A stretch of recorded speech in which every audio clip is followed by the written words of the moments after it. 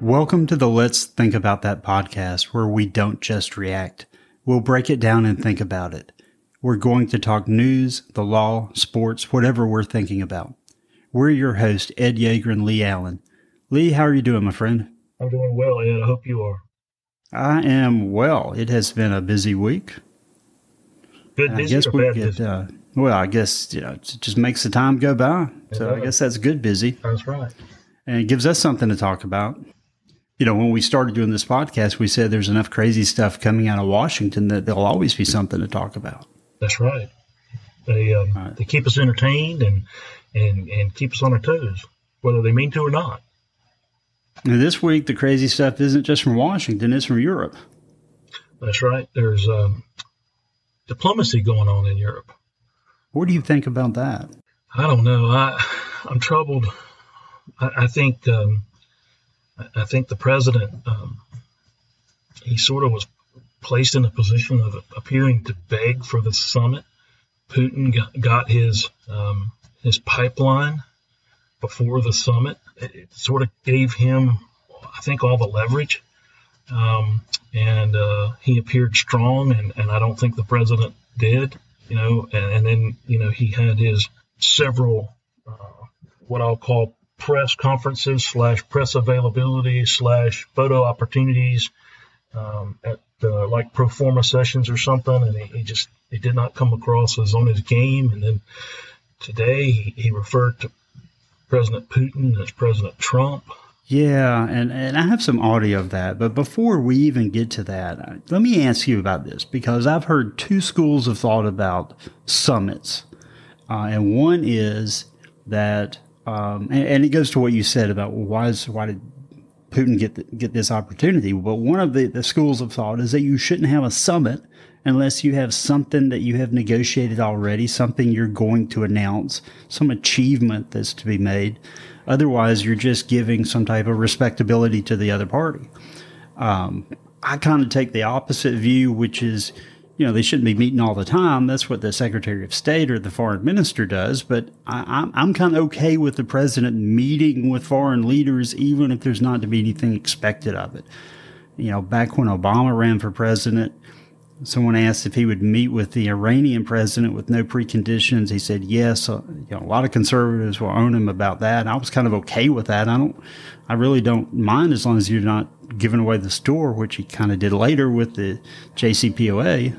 And then they criticized Trump for meeting with the North Korean guy because it gave him some legitimacy. So what do you think about the whole idea of having a summit meeting? I guess in a nutshell, I agree with you. I don't think it makes a lot of sense to only meet when others have laid out the groundwork towards some agreement, and then the president and whatever head of state from another country meet and actually clinch the deal and announce it. I mean, that's all well and good and necessary from time to time, but I don't see the harm, if you will, in our president, whoever it might be, sitting down with some foreign leader and having a chat, as our friends across the pond would say, as long as they're not, giving away the store or whatever. I just don't think that necessarily can be anything but helpful, as long as the president is prepared and is able to remain, consistent and with a firm set of goals in his or her mind that may just be, we just need to sit down, look each other in the eye and talk and kind of get to know each other. I guess, to my way of thinking, that can't be bad. It may not necessarily be a positive, but the effort seems to me would be good. Yeah, Winston Churchill said something like better to jaw than war. Something That's right. To that effect. That's exactly. I mean, I just don't see how that can be a bad thing. And I agree with you. I don't see anything wrong. I mean, to say that Obama or Trump should not sit down with the Iranians or the North Koreans sort of turns a blind eye to the reality of the fact that the Iranians and the North Koreans are adversaries to enemies, and they're out there and they don't seem to be going away anytime soon. And the opportunity to at least see if there might be some sort of common ground or middle ground or some effort to build a bridge can't be bad. Yeah, but you're right. The issue here is, whether or not Biden was prepared and able to do this. And I have some audio here, and I want to play this first clip and get your response to it. It's a press conference where a reporter asked Biden if he still thought Putin was a killer. And he actually sat down in an interview with Stephanopoulos back in April, I think, and very clearly said he thought that. But his response this time was just a little different, shall we say. In a weekend interview, Vladimir Putin laughed at the suggestion that you had called him a killer. Is that still your belief, sir, that he is a killer? To answer the first question, I'm laughing too. Well, look, I mean, he has made clear that the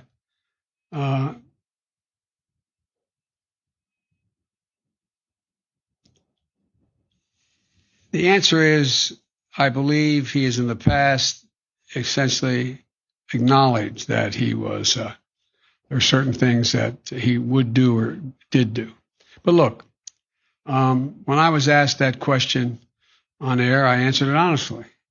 But it's not much of I don't think it matters a whole lot in terms of this next meeting we're about to have. And I guess I should have warned people before I played that video, but that long silent part in the middle, that was Biden just standing there. Yeah, it was awkward. It's almost sad. I think that he really, his failure to answer, aside from the awkward pause, really was a mistake and a problem for him. It seems to me that he should have either said yes or no, and then maybe tried to explain. I don't think no would probably have been the best answer because he was so strident in his opinion in April I think it was on This Week program. I think no, but here's why I still think we should talk, or that kind of answer would have been better. I find it very hard to believe that he was not prepared for that question. You and I probably disagree with most, if not all, of the people in the Biden administration whose job it is to prepare the president with his various briefing books and whatnot for these press conferences, for the summit in particular. And there's some very smart people. Even though we disagree with them, there's no question about their IQ and their capabilities and their talent. And the fact that somebody didn't anticipate that question based upon that interview and have a practiced answer of some sort is not good. And if there was such a thing and the president stumbled, forgot, whatever, that's not good either. And it suggests a problem beyond what I'll call inexperience, which is, this is his first foreign trip. And I'm sure that, there's an extra layer of nervousness, frankly, human nature to you've done it 3 times. You're a little bit more secure and confident in your approach. And people can say, well, he was on the Foreign Relations Committee and had a lot of foreign policy type experience as a senator, to the extent a senator can have foreign policy experience, but it's still his first trip as a president. First trip as a president, but he also spent 8 years as vice president. He did. He met with a lot of these people. He did. I think it's a little different when you're making all the decisions and versus when someone else is, or you're just a senator. You're the senator, and the Senate's job is not really to make foreign policy. That's the president's function. So I think that's different. There were several of those clips that we've seen this week, and that pause where he didn't say anything was just, it's bad in itself. Yeah, and let me play the other clip, and then I'll respond to what you just said. But Let me set this other clip up first, because there was a confusion when Biden starts talking about Syria and Libya, and the question was about Syria, and then he just starts throwing Libya in there, and then he goes back and forth in the answer. And I don't mean to confuse it, but it was so confusing already that I don't know what else to say about it. But that's kind of the context in which this occurred. Here it is. we could work together with Russia. For example, in Libya, we should be opening up the passes to be able to go through and provide food assistance and vital assistance to a population that's in real trouble. I think I'm going to try very much hard to. It is. And by the way, there's places where I shouldn't be starting off and negotiating in public here, but let me say it this way: Russia has engaged in activities which we believe are contrary to international norms, but they have also bitten off some real problems they're going to have trouble chewing on. And for example, the rebuilding of Syria, of Libya, they're there. That part about biting off some problems they're going to have trouble chewing on was just awkward linguistically, but you could kind of, it may be endearing to some people. It's just, those crazy old Uncle Joe. Sure. My concern and my response to what you said before is that I think his staff has been running the show, and that they have done well, I disagree, as you say, but, an admirable job in how they manage the communication that's coming out of the White House, because they're telling him what to say every time he says something.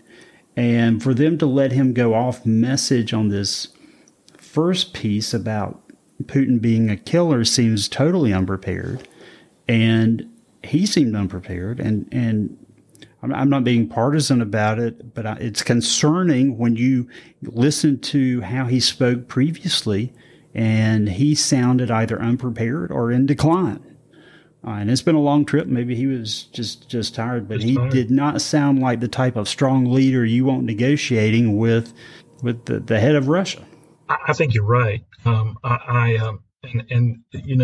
This afternoon, he had a press conference post meeting with Putin. Putin had a 45-minute press conference, and then the president had one.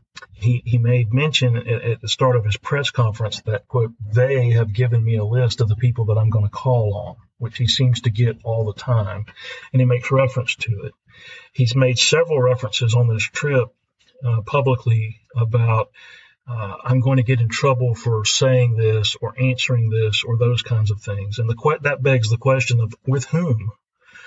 Who is it that you feel beholden to that could punish you for doing something that you want to do or saying something that you want to say? As the President of the United States. Exactly. And it feeds into what many would want to characterize, and maybe rightly so, as a conspiracy theory that, there's the Wizard of Oz behind the green curtain pulling the strings, and Biden only does what he's told to do and says what he's told to say. That kind of an approach, Donald Trump, warts and all, when he had a press conference, he questioned, and he didn't can choose based on some list that someone had given him. And I noticed, as I'm sure you did, that the White House communications folks were trying their hardest to lower expectations. They were for this summit in particular. And then there was, and we talked about this a little bit last week, there's apparently some friction there with the First Lady and the Vice President. Are you talking about the comments during the campaign, or has something happened more recently? No, it was more recently with regard to some things that he said that were relatively innocuous, and I don't even remember from a factual standpoint exactly what they were, but just things that maybe had contradicted things that he had said earlier, and then some things that the First Lady said that might perhaps be portrayed by some as almost Lady Macbeth-like in terms of her controlling him. And then you I'm sure you saw the clip that was early in the G7 summit where he's at, I don't know, I'll call it a restaurant, but it's an outdoor covered. Wandering around the patio, and she comes and takes him by the hand and takes him away.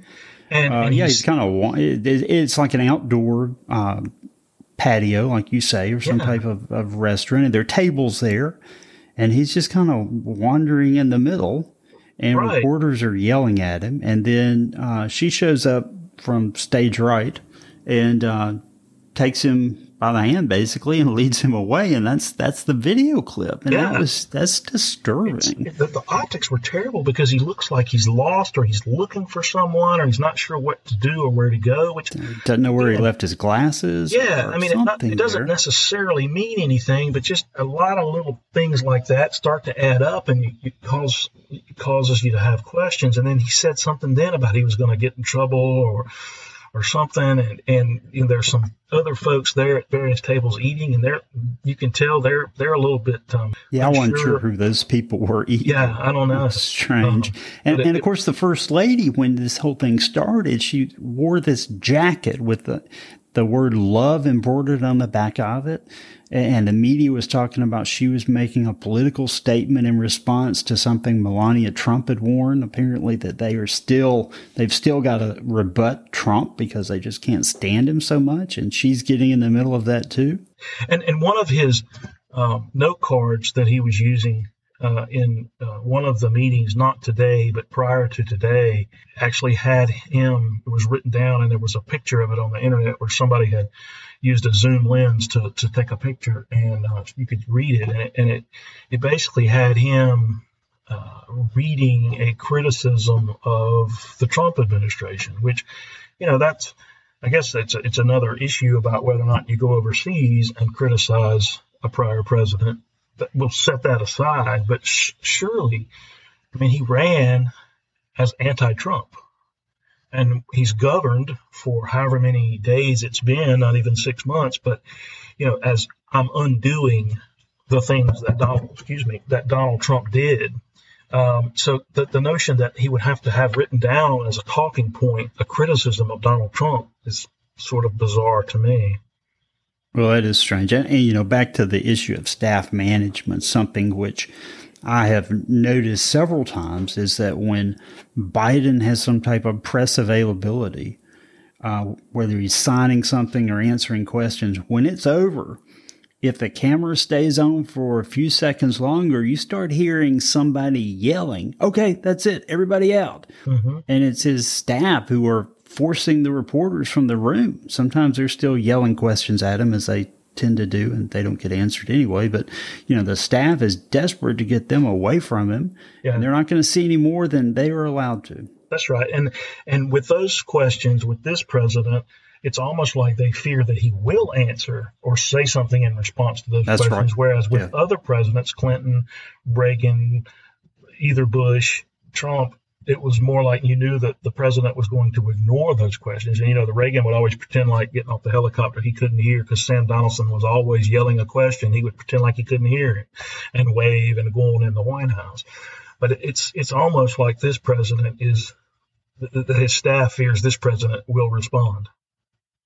Off message, I'm sure, is their fear. Exactly. So the summit's over, the G7's over, the NATO meeting is over, and I guess Biden is headed back to the White House now. Yeah, and I haven't seen it get a lot of play in the press, but I thought the NATO summit, particularly as it relates to the Ukraine, or not the Ukraine, that's what the Russians say. They get upset when you say that. So to any of our listeners who might have Ukrainian roots or whatever, I apologize. But with regard to Ukraine joining NATO, and it seemed like it was a done deal, and then the president said, no, there are certain things that have to happen before you can do that. And I'm not sure that's gotten the play in the press that I would have thought. Or it was strange timing and maybe the timing couldn't be helped because of when these two events were, but to talk about that before you go into a meeting with Putin where you're trying to project strength, and clearly an issue that we should be objecting to is what happened in the Ukraine. Well, that's right. And if you'll recall, before Russia, for lack of a better word, invaded and annexed a portion of the Crimea, which was a part of Ukraine several years ago, Ukraine had asked to join NATO during the Obama administration and was turned down. And when they were turned down, that's when Russia went in and sort of squatted, if you will, on Ukrainian territory and claimed it as its own. And then, this summer, or I'm sorry, earlier this spring, there was quite a bit of buildup of Russian military forces in areas close to the Ukrainian border, and whether it was a threat or a promise or whatever, it was concerning, and it got some publicity and some press. And then, as you the say, Russians called it exercises. Yeah. And they withdrew after it got attention, but the concern was, well, is it a rehearsal for something else? Right. Is it or a message? Exactly. Yeah. A message to the West. So like you say, I mean, it's odd that some hours, even, or certainly a day or two before he sits down with the Russian president, he being President Biden seems to be the one who led the effort to keep Ukraine from getting membership in NATO. And I'm not saying I'm in favor of Ukraine being in NATO. I don't want to give that impression, because I'm not sure that I am. But the timing of it, as you said, was a little bit odd. Last week we talked about the BBC, the Biden border crisis, and how bad it's gotten there. Mm-hmm. And there was an announcement made just today, just a few hours ago. Let me play a clip of that. This is Texas Governor Greg Abbott, who is going to respond as a state governor to try to deal with the crisis that's hitting his state. I will announce next week the plan for the state of Texas to begin building the border wall in the state of Texas. So apparently he's going to announce that Texas is going to make a $250 million down payment on construction along the border. They're going to build the wall that Biden has stopped construction on from the Trump administration, because they don't see any other way to deal with the problems that they are facing. And frankly, they're probably spending a fortune on law enforcement, on social services, just in response to the massive amount of immigrants that have been coming across the border. They are indeed, and I guess it's an effort to do something about it, but it's also probably a savvy political move on the part of the governor of Texas to shore up his base and perhaps establish his bona fides for 2024 or beyond with the Republican base.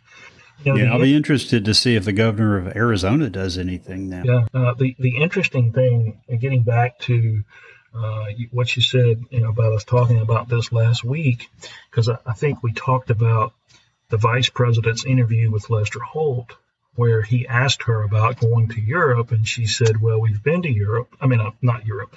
We've been to the border. He asked her about going to the border, and she said, we've been to the border. And he said, but you haven't. And she said, well, no, but I haven't been to Europe either.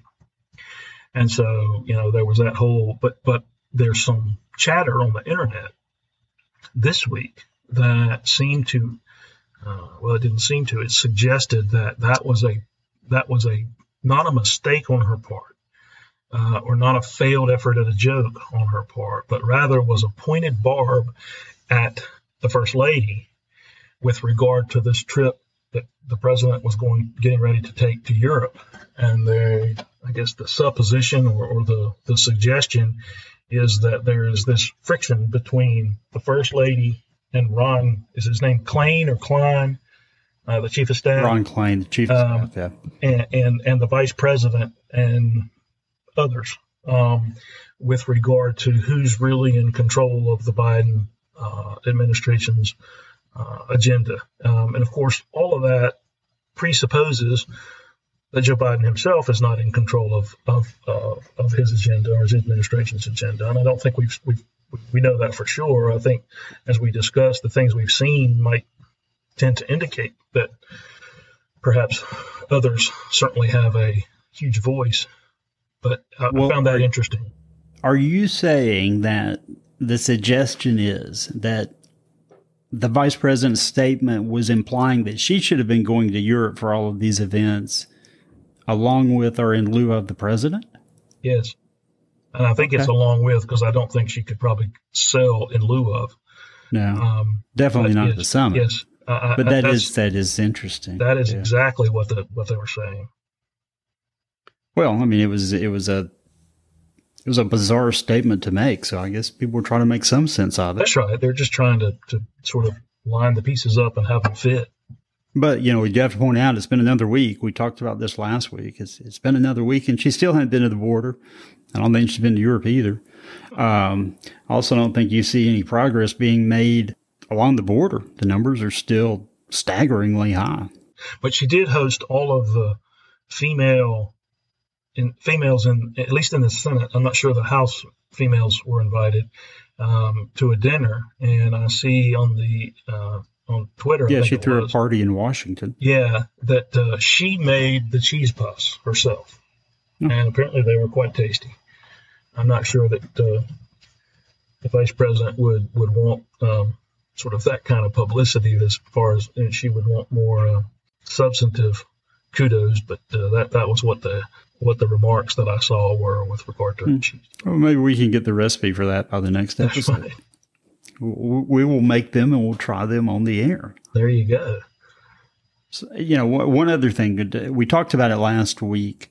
You brought it up and I didn't know anything about it, but you mentioned hearing stories about BlackRock, which is a large investment management firm, almost a hedge fund, purchasing large amounts of real estate. And I didn't know anything about it, so I started doing a lot of research on it and reading articles that are out there. And apparently this has been going on for months.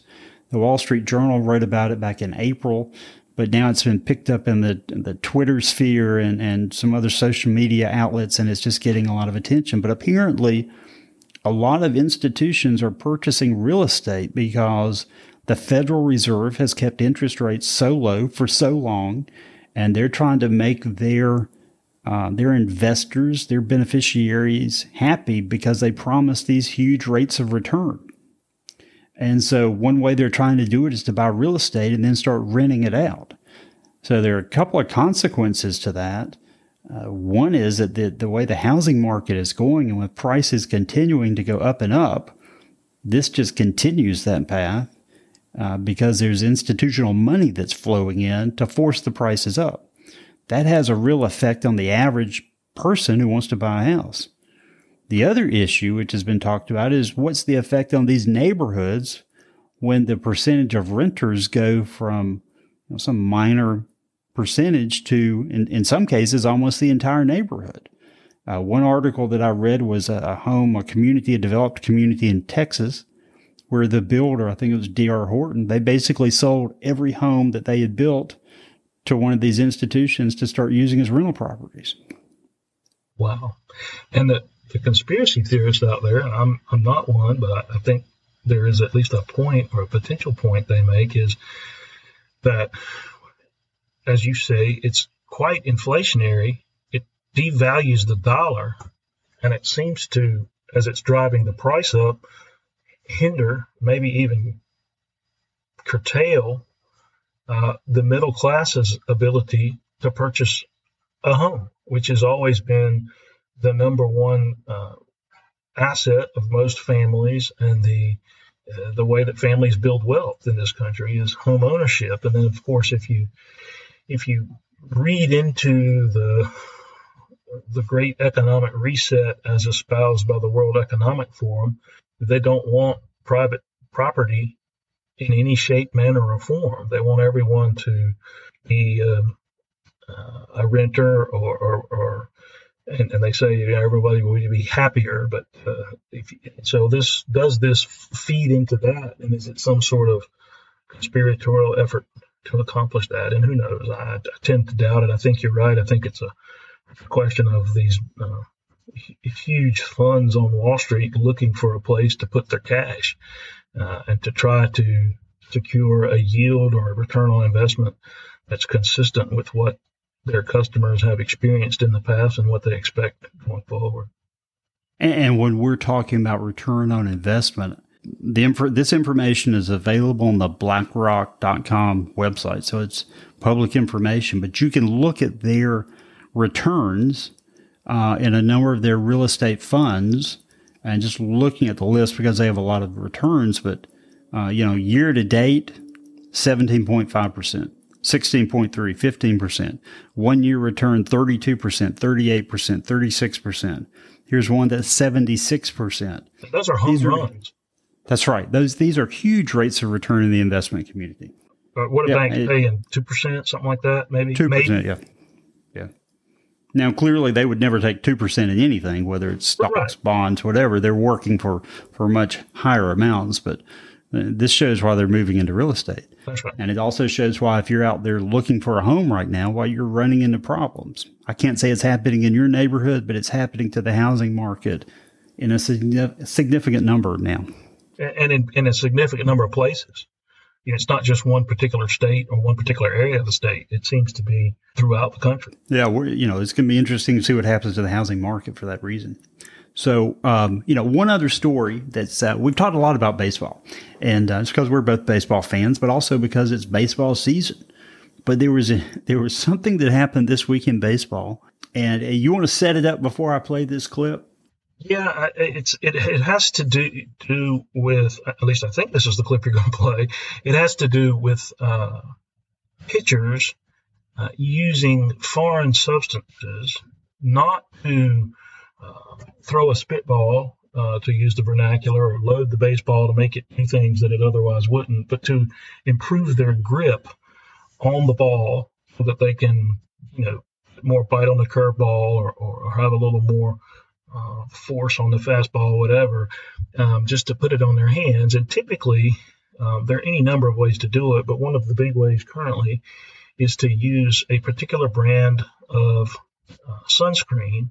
They usually put that on an arm or a hat or somewhere, and then when the rosin from the rosin bag that's on the mound in every game mixes with that, it becomes sticky, and the players or the pitchers can use that to improve their grip on the ball. Yeah, and another product is called Spider Tack, and it's a manufactured substance, which is kind of like pine tar or glue, but it allows that same stickiness.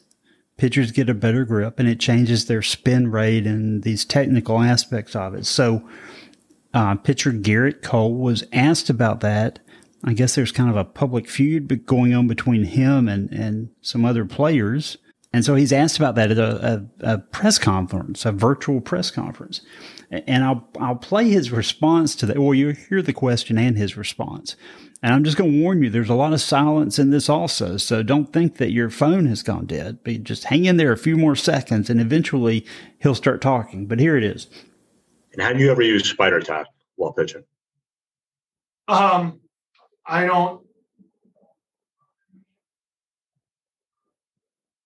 don't know. I don't know if I don't quite know how to answer that, to be honest. There are customs and practices that have been passed down from older players to younger players, from the last generation of players to this generation of players, and I think there are some things that are certainly out of bounds in that regard, and I've stood pretty firm in terms of that, in terms of the communication between our peers and whatnot. And I, again, like I mentioned earlier, there's, this is important to a lot of people that love the game, and this is including the players in this room, including fans, including teams. And so if MLB wants to legislate some more stuff, that's a conversation that we can have, because ultimately we should all be pulling in the same direction on this. Now, after that long, awkward part at the beginning, he tried to answer, but it wasn't a very convincing answer. I left all of that in there because I didn't want anyone to think that we were taking him out of context. It didn't get much better at the end. He just started rambling and at least put some words together. I love the part about, well, I know what other players, older players used to do, and I want to respect that. I don't know what that means. You don't want to cheat, I guess is what you're saying, but you want to use this substance, which apparently is not legal, but it's not cheating. Well, MLB responded, and although it took them a few days to respond, and now they've come out with a new banned substance policy, which probably isn't going to make anyone happy because they can't wear sunscreen now. But we've exchanged some messages about this today, Lee, and I don't know the answer. I don't know where this is going to go. I think it's just hilarious, though, to hear him discuss this at a press conference. And I just wonder what was going through his head at the time, and if he just, it's like a deer in the headlights. I think he was. He was just tap dancing around, and he really didn't say anything other than, I'm not denying it. I think you're right. I think the spider tack is so much more sticky than is the combination of the sunscreen and rosin that that's almost a different animal. But you're right. The idea that the umpires are going to check every starting pitcher twice during a game, and there'll be 6 to 8 checks of a pitcher during a particular game on average, they're already having problems because the games are too long. And all that's going to do is make games longer. Sort of backing up a little bit. Craig Maddux doesn't get a shot in today's game. He doesn't throw 100 miles an hour. Yeah. One of the greatest pitchers of all time. Pitching is about keeping the hitter off balance. You move the ball around, you change speeds, and you get folks out. Placement, right. Control. It's not always about throwing it as hard as you can. If you have control and you can change speeds, you can win, and you will win. Balls got put in play. There were not many strikeouts. Games were an hour and a half, maybe 2 hours. Now it's all about strikeouts and home runs. Pitchers trying to throw 100 miles an hour. They got no chance to even move up or even get drafted. And it's hurt the game, in my opinion. It also, I think it would help from a pitcher's injury standpoint if folks could throw within their comfort zone and not have to try and throw out 100% on every pitch. I think it would make the game better, it would make it faster, it would cut down on injuries. And I'm also a little bit, I guess I'm going to be an apostate or a heretic in the sense that if batters are allowed to use pine tar, particularly in the days of batting gloves, to improve their grip on the bat, I don't see a problem with allowing the pitchers to use some sort of substance, again, not to doctor the ball, not to load on the ball, but that allows them to improve their grip. That seems fair to me.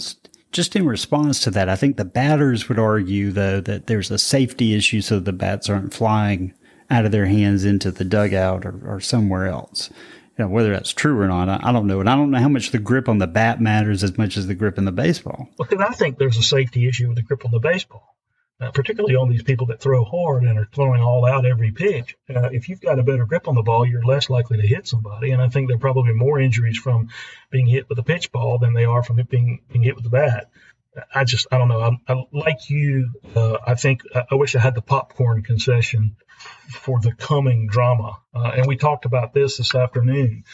And I checked the website, as you know, at the American Academy of Dermatology, because I think there's going to be some fallout when they learn that sunscreen is banned in Major League Baseball, because that'll filter down through ultimately Little League and T-ball and everything else. And, their concerns with regard to sun poisoning or sun damage, not sun poisoning, but sun damage to skin over the lifetime of someone who's just beginning to play baseball now. And I think we baseball fans are in for a treat in terms of the drama. Whether it's good for the game or not is probably a different story. But from what I understand, the pitchers collectively are up in arms because they didn't do this over the course of time and come up with a rule and say, okay, we're going to start this in spring training, that kind of thing. It's just, boom, here we go. And you and I saw, I think you sent me a clip of Tyler Glasnow of the Tampa Bay Rays, who went cold turkey without using the sunscreen and rosin concoction and hurt his arm and is out for a period of months. He was blaming that on the fact that he couldn't use the sticky substance. I'm not sure exactly from a physics standpoint how that works, but that's what he was saying. And he said that his problem with it was they didn't give any sort of timeline, and they just threw it in them and threw it at them. And then there's some statistics. We have all these metrics now and spin rate and whatnot, and some of those are suggesting that since that rule was first publicly talked about, that those numbers are going down for pitchers. other pitchers are saying, no, we just had a bad outing that particular night, that kind of thing. But I do think it's going to be interesting. It will be. You know, one last point on this is that when you talk about the officials, you know, searching for banned substances or checking the mound, when I saw pictures of Garrett Cole's hat, it seemed pretty obvious to me. Well, there was something on his hat. Yeah. I don't know how they didn't notice that during the game, but I think they probably did, but they just because you could see it, and remember several. And years it wasn't just like a small smudge either. It was significant. Yeah, and his hands going right to it. And you notice too sometimes that there's a greasy spot, particularly on the off arm of a pitcher, where he's loaded it up with sunscreen or something, and then you'll notice on a hat sometimes you can see a big splotch, for lack of a better word, of the powder from a rosin bag, and you wonder, you know, that's where he's and you remember, I don't know, it might have been 5 or 6 years ago, there was a Yankees pitcher. I don't remember if it was regular season or postseason, but I think they were playing the Red Sox, and the opposing team told the umpire to check his neck, and there was a dark, almost chocolate syrupy looking, and it was pine tar substance on his neck. And, you know, of course, he's saying, look at my neck on the other side, that kind of thing. And then they finally found it, and the umpire touched it, and they tossed him out of the game, and he was suspended. But, you know, I think it's there a lot. They just kind of turn a blind eye. Well, the best one, and I know we're way past time, we're going to have to go, but the best one I recall was years ago, and it was a Braves pitcher, and they checked the guy's pockets, and he had a nail file in there or something. You remember that? And he tries to toss it. Yeah, it was one of the Negro boys. Yeah, it was, and tried to throw it off the mound. He put his hands in his pockets and then jerked them out, trying to toss it far enough away that, and of course they saw it and took action. I know I always ask you what's on your radar, and we've talked for a long time. Any one thing that's on your radar for this week? No, not really. Other than what we've talked about tonight, I think will continue to be sort of front and center for some time. From everything from the summit to the audit that we talked about last week that we didn't really touch on today, and that's fine. And then this thing with baseball, which I find is just really interesting. It's not political, you know. No, it's not. It's not. Just so nice in 2021 to have, I guess, a controversy that doesn't involve politics. Well, so far, someone's going to find a way to screw this one up. They probably will. The only politics are pitchers versus hitters. For me, I just want to see what happens in Texas. I want to know how big this wall is going to be. They say everything's bigger in Texas. So that's what I'll be watching this week. Thanks for tuning in for another episode of the Let's Think About That podcast. You can contact us at comments@letsthinkpodcast.com. If you've enjoyed this episode, please click subscribe on your podcast provider and leave us a review.